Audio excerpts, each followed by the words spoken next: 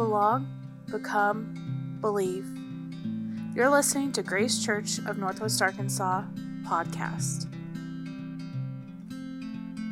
The message for January 14th, 2024 is called Sabbath as Resistance. The teacher is John Ray, and we are going virtual this week due to the forecasted weather. Stay warm, everyone. Hey, y'all. As you know, we're not meeting in person today because of the dangerous weather outside. I hope everyone who's watching this is warm and safe and snuggled in with a good hot cup of tea as I am here. I want to welcome you to this time, and even though it is a recorded message, I encourage you to take some time to set apart to watch this where you're not distracted and where you can bring your attention to it. I want to start with a couple announcements. First, on the building. Some people have been asking about where we are in progress, and obviously we're not where we want to be. We've run into a number of issues regarding some permitting processes, some things that we have to do to the building. And quite honestly, finding the right contractor at the right price has taken much longer than we have anticipated. However, we are still moving forward. We're actively in the process of vetting contractors and looking at the budget and finding partners who can help us get into that. And we will keep you updated as things progress and we make progress on the building. So thanks for your patience. Please continue to pray. If you have ideas, if you have suggestions, we're open to them. You can contact me. I'll be glad to talk to you about it. I still believe, I think we all do, that that's a great place. It's a great location for us. And even though it's been frustrating, taking longer than we anticipated, I believe in the end, it's going to be well worth the wait. So let's take a minute and just kind of quiet ourselves, bring our attention to the text. If you have your notes out or if you have your Bible out, I believe that this is holy time. It's sacred time. Even though we're not in person and we're meeting in homes, it is still a sacred time to be together. So let's take a couple deep breaths.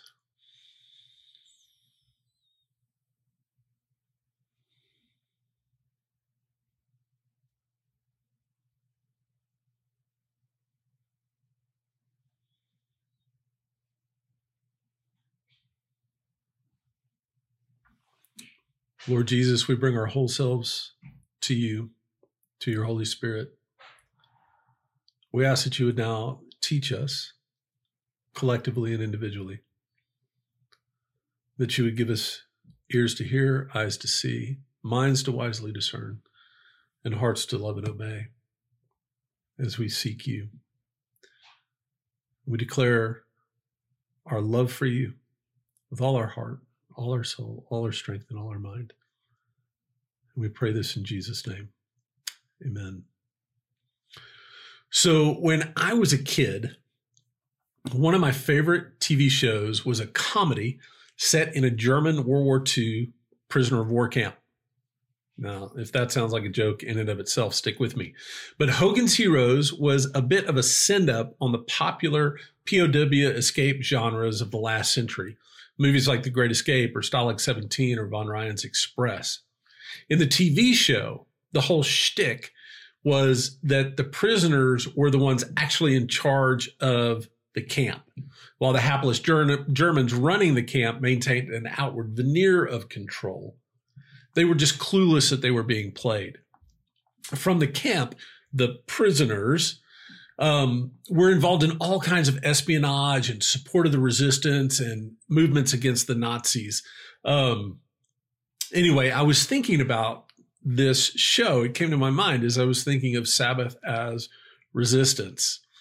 I think it strangely illustrates an aspect of this idea of resistance. While it may seem that the world is in control and that we are under its power, that we are prisoners under that, through the practice of Sabbath and through our allegiance to King Jesus and through these things, we're actually subverting all that. We're turning it all on its head.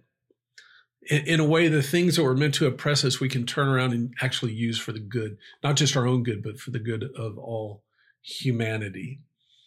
I think Sabbath is key to that subversion to that resistance. You see, by practicing Sabbath, we're demonstrating our ultimate allegiance to a power other than that of the world, of commerce, of any nation or identity other than that of King Jesus. And while Jesus can be nuanced in his teaching, and some things can be debated, he leaves little wiggle room on this question of allegiance. If you have your Bibles or you have your app, look at Matthew 6:24. This is part of a much larger discourse, but it's summarized. A lot of the words there and the meaning there is summarized in this brief text, where he says, you cannot worship two gods at once. Loving one God, you'll end up hating the other. Now that alone is reminiscent, echoes of the Decalogue, the Ten Commandments. You shall have no other gods, right? It also mirrors the Great Commandment, which we're going to talk about next week. Love the Lord your God with all your heart, all your soul, all your strength, and love your neighbor as yourself. And it could end there, but he doesn't. He goes on to say, adoration feeds contempt for the adoration of one feeds contempt of the other. This is the Message version, Eugene Peterson. Adoration of one feeds contempt for the other. You can't worship God and money, both. Now, it's interesting. Why doesn't he just say you can't worship God and other gods? Well, this is in the context of economics, some economic teachings. But we have to understand that money is not just an innate object. Money, or sometimes the Bible calls it manna, represents a spiritual reality or spiritual entity even that is directly opposed to the rule of our God, of the real God. And so Sabbath is a way of signifying our allegiance to someone or something other than that world, other than mammon, other than empire, other than consumerism, other than commodification. We give, and we all give our allegiance to someone or something. There is no neutrality here. That's a myth. We are giving our allegiance actively or passively to someone or something in that. And Sabbath is a primary way of practicing our allegiance to King Jesus in resistance to the demands of allegiance made by other things, other people, spiritual forces, personified aspects of different gods, if you will. Now, this isn't easy, is it? We're all still in a world that makes serious demands of us with serious consequences for not going along with them. We need to remember that Sabbath is not an escape from the demands of being in the world. Rather, it's a gift, a place of orientation that allows us not just to survive, but ultimately flourish in the midst of it.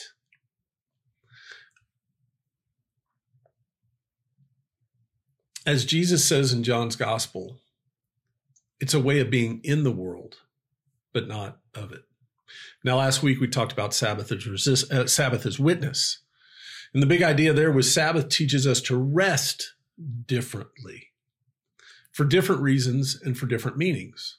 And that ultimately practicing Sabbath is an act of faithful witness for us and from us. It's God.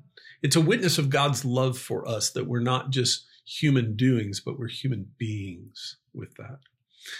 And we talked about how the practice of Sabbath is something that offers a witness to the world about what our faith is about. But it also bears witness to us about God, how God feels towards us and how we fit into all creation.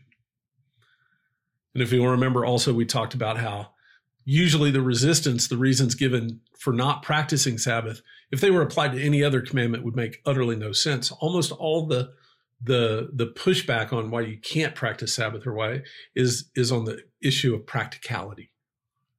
But we don't do that with anything else. We don't say, well, I just don't murder, or I continue to murder because not murdering is impractical. I mean, that makes no sense. But we do it with Sabbath. So we have to put ourselves back in the mindset of, okay, what's really going on here? is this something that I can just ignore, choose to ignore because it's impractical? Or is it something that I really need to pay serious attention to? Well, and as we get going too, I want to talk a little bit about the time frame here. Some people have asked, well, what are we talking about time frame? Because traditional Jewish practice of Sabbath was from sundown on Friday all the way through Saturday until sundown on Saturday. That was considered the last day of the week, Monday or Sunday being the first day of the week on the Jewish calendar. Now, Christian practice has been to practice this day of Sabbath on Sundays. And at various times it was from sunrise to sunset, or it was 24 hours starting at midnight and going to midnight. But the basis of it was on Sunday. This didn't start until about 300 years after the resurrection of Jesus, though, more when the public practice of Sabbath, of Christianity, became more endorsed by the empire with it. And it was probably more of a political move than a theological one with that. I mean, some people will say that the reason they did that is because Sunday represented the day that Jesus rose from the grave. Sunday was the day that the Holy Spirit descended upon the apostles. Be that as it may, personally, I think it was probably just more political than it was theological. But I'm not convinced that we do need to go back and mirror the exact Jewish tradition either. I think there's a value in keeping a unique Sabbath for Christians. In a very profound way, beginning the week with Sabbath as an unearned gift. Imagine, just like Jesus says in the parable, where he pays every worker the same amount, no matter how much they've worked. Imagine the free gift of salvation being given to us that we didn't earn. The Sabbath, in a way, is like that. I think it fits well within the theological construct of Christianity that we begin the week with Sabbath. We begin the week with a gift. We begin the week with the wages for something we cannot earn. It's a gift that we start with, rather than being seen as a reward for something that we did at the end of the week. So I'm actually a pretty big proponent for keeping it on Sunday. My own opinion and practice and aspiration, and I'm not in any way saying this is absolute, it's debatable for sure, is to begin Sabbath at sundown on Saturday night and end it after our service on Sunday afternoon. That coming together is, in a way, the capstone of Sabbath. It's the kind of the celebration at the end, and then afterwards we go out and we can either go home and get ready for the week for Monday, or we can go out and have time together of fellowship, but really trying to create a rhythm through my week where by the time sundown hits Saturday, I'm done with work. I'm done with what I need to do.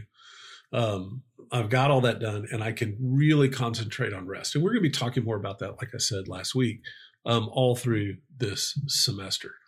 And actually, it's more important that we understand what Sabbath is for than the legalistic specifics of when we practice it with that. But this week, we're trying to understand Sabbath as resistance. Well, resistance to what? Are things really that bad? You have to start with that question. I mean, wouldn't it be better just to go along to get along? Why push? Why make such a fuss? Look, our world increasingly just treats Sunday as another day. It's a day for soccer games, for kids. It's a day for commerce, for shopping. It's a day for watching all kinds of sporting events. I mean, what's the problem with that? Is that really that big a deal? And when we say Sabbath is resistance against what? Well, I'm going to give you 5 things. 5 things that I think Sabbath is resistance against, and why it's important that we actually resist these things with that. And the first one is commodification. It's hard for us to understand just how oppressive labor has been throughout of human history. The idea that you would actually stop and rest for a day, as practiced by the Jews, was not practiced on the whole, for almost any other culture throughout history, this was a unique idea. The prevalent idea was you work continually. And sure, you would have seasons where you stop and celebrations and things, but really the idea was work is preeminent with that. As I was thinking about this, my idea of the work, especially the way that it's done in our society, is that there's an ever-present stick. If you stop, there's negative consequences, but the carrot is ever receding. So it's like the stick never goes away that's behind you, but the carrot in front of you is constantly going ahead with that. I think that well illustrates kind of the way the system works with us is we never quite get there. We're encouraged, but then it's pulled away. We just never quite get enough. We never quite make the goal. We never quite get the quota. I was talking with someone in our fellowship the other day, and they were talking about their year-end bonus and the performance, and they were saying how it was actually de-incentivized to go beyond their goal, that they hit their mark and then they stopped, even though they were capable of doing more work. Because if they did that more work, well, that just raised the expectation the next year. It just created more work. And I mean, that's the way our system works, right? It's like ever increasing, the demand for ever increasing performance. We've got to top last year. We have to do better. We have to be more efficient. We have to work harder, right? And it's just endless commodification of our efforts with that. And that commodity is fueled by coveting. It all works together that, hey, let's put more stuff out there for you to get. Let's put more stuff out there that's available. Both Brueggemann and Heschel, who are two of our authors that we're using as some of our reference texts, they talk about coveting and participating in an acquisitional society that they have to go hand in hand.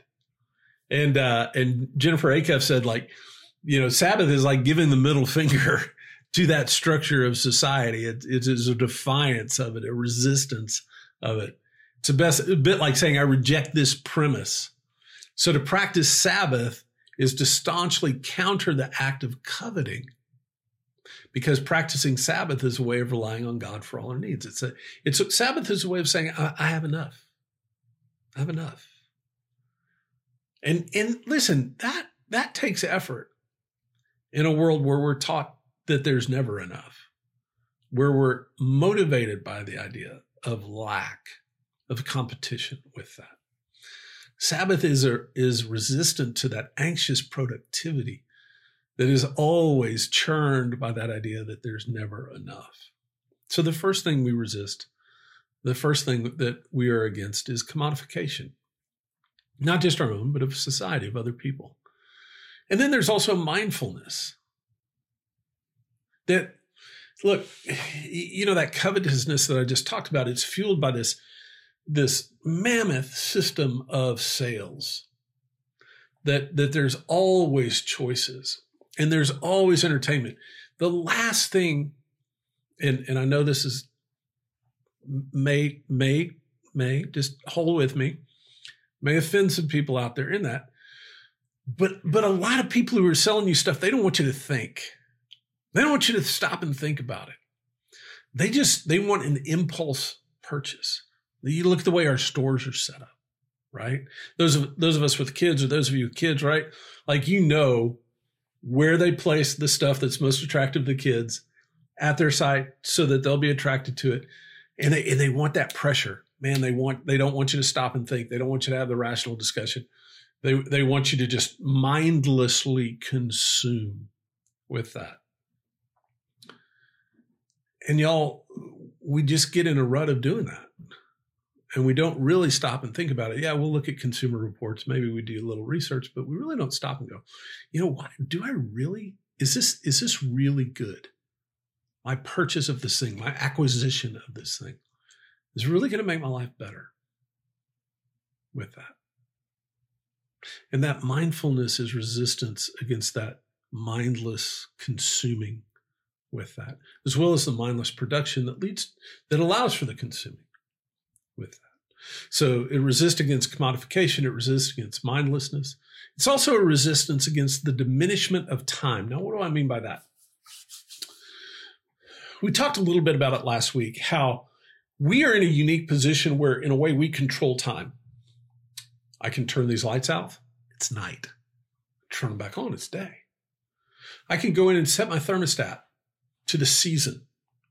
I can make it spring, summer, winter, fall. I always have water. I can go to the store. I can have produce from summer, even in the midst of this cold snap with that. We are lulled into the illusion that, in a way, time is just a constant thing, ever repetitive, uniform in itself. Sabbath resists that. Sabbath sanctifies a day where we're not in control, where we're not subject to those things. It's a day where we have to step back and rest and allow the day to happen on its own terms, at its own pace. Now, that doesn't mean that we turn off our electricity or don't eat certain foods, although some people could do that.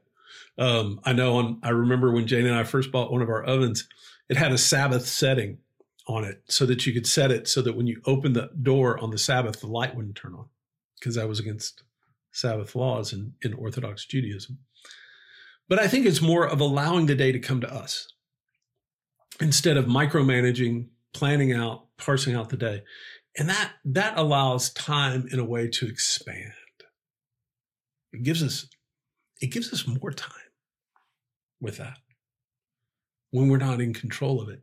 And it leads to an expansion of it, whereas our constant productivity is a diminishment of it.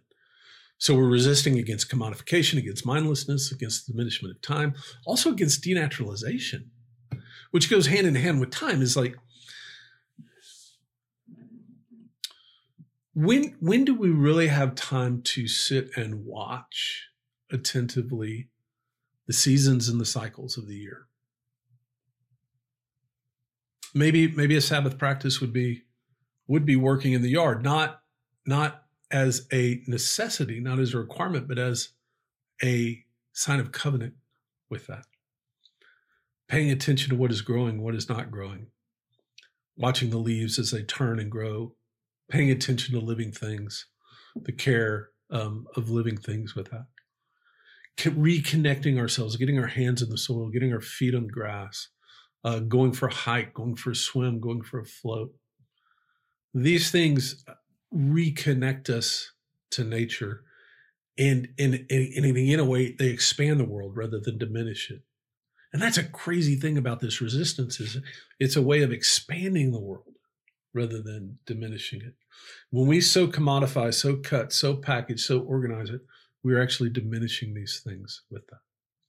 So we've talked about how it is a resistance against commodification, against mindlessness, the diminishment of time, denaturalization. Finally, it's a diminishment of self-reliance. Sabbath is a big resistance to self-reliance. And we've talked about this, and we'll talk about it more. And I think I mentioned it early on. Look, if you're looking to me to be the expert that's got all this worked out, you're looking in the wrong place. I've been more frustrated with Sabbath throughout my life than I have been. Really felt like I practice it well. Primarily that is because I've tried to do it alone. Practice doesn't work except in the context of community. There's too many pressures. There's too many pressures to participate in other things if all your friends and all your community and everybody else is doing things and you're the only one practicing Sabbath. I mean, you would have to become a hermit for that to work. And most of us don't have that privilege or that capacity. Sabbath is against self-sustenance. It's against this idea that believing we have earned what we have. Remember, if we welcome Sabbath as a gift, then we have to recognize that that's something we can't give ourselves. It's something that we can't rely upon ourselves for. We have to receive it as a gift. This also allows us to resist this harboring of resentment towards our neighbors, because it's not about competition anymore. We in a way, we all lay down We lay down everything that we're using to compete. And it allows for neighborliness. It allows for reconnection. We're not using people to get what we need, and they're not using us to get what they need. But we're all practicing this together, and it creates this, in a way, this alternative economy of neighborliness, which is not based on commodification or competition with that. But it's much more sharing and giving and receiving with that. And like I said when I started, y'all, this is really hard. It's really hard, as Jennifer Acuff said, not to think of Sabbath as a lost day, especially if you've already got a practice where, hey, Sabbath or Sunday is the day I catch up on the laundry, and I catch up on the yard work, and I catch up on all these things that I can't do because I've got to do my job all these other days. And then I take Saturday because I want to have a day to play, and I want to have a day to go do things fun. And then I come home, and then Monday is about to come, and man, I got to get these things ready or it's all going to fall apart. I get it. I understand that anxiety, and I understand that this is going to take practice. And that's why we're going to spend a considerable amount of time talking about it. But we need to understand that this Sabbath is resistance is it's not just external resistance. It's resisting our internal pressures, our internal anxieties, our internal set patterns. I mean, we're resisting things within ourselves, not just external forces, as we've talked about. Now, today, one of the things that I'm actually excited about recording this rather than meeting together is that we have a unique practice or a unique opportunity to practice some of these things. You know, oftentimes during our concluding time where I say, hey, let's take some time and reflect and write some things down if anything's spoken to you. But we all know then you get up and you talk to people, and then you got to go get supper, and then things happen. But right now, you're watching this in your home. Hopefully there's no distraction. So I want you to think about this. As you think about the idea of Sabbath as resistance, you think about the things we've talked about that it resists against, both externally and internally. Consider how you usually spend Sabbath. And for the sake of discussion here, we're going to talk about Sabbath starting Saturday night, going through Sunday afternoon into the evening. Maybe make a list. If you're there watching with someone, talk about it. Talk about it with your kids. Talk about it with your partner. Talk about it with friends that you're watching this. How do you normally spend those 24 hours with that? And then ask, what do those normal practices, routines, rhythm indicate about your allegiances? And going back to the Hogan's Heroes illustration of resistance against a power, like by demonstrating your allegiance to God through Sabbath, what are your normal practices, or historically the way you've done that? What do they say about your allegiances there? Again, this is shame-free zone. There's no guilt. We're looking at these things so that we can learn with that. And then as you do that, ask yourself, what things might you consider eliminating or doing less? What things that as you look at your list, go, man, that doesn't smell right. That doesn't feel right that I'm doing that. What might you eliminate or do less of? And then likewise, what is something that maybe you're inspired that would demonstrate that allegiance that you could do more of, that you could add in or do more of? So I want to end with that. I want to end with inviting you to give that some attention. And then I hope as we go on, as we start to meet with our table groups soon, that we'll have time to discuss those, to refine it. We're not going to get it in 1 week. This is going to take a while. But I think that's a really good place to start. What are the things, what do your normal routines and practices say? And what do you need to do less of? What do you need to do more of? Well, anyway, like I said, I hope you're staying warm in this dangerous weather. And I can't wait to see you next week when we get back together. So if you have any questions or comments, hey, text me, post them on the Facebook page, on the church Facebook page. Let's talk about it. Love y'all. Grace and peace. Thank you for listening to Grace Church of Northwest Arkansas podcast.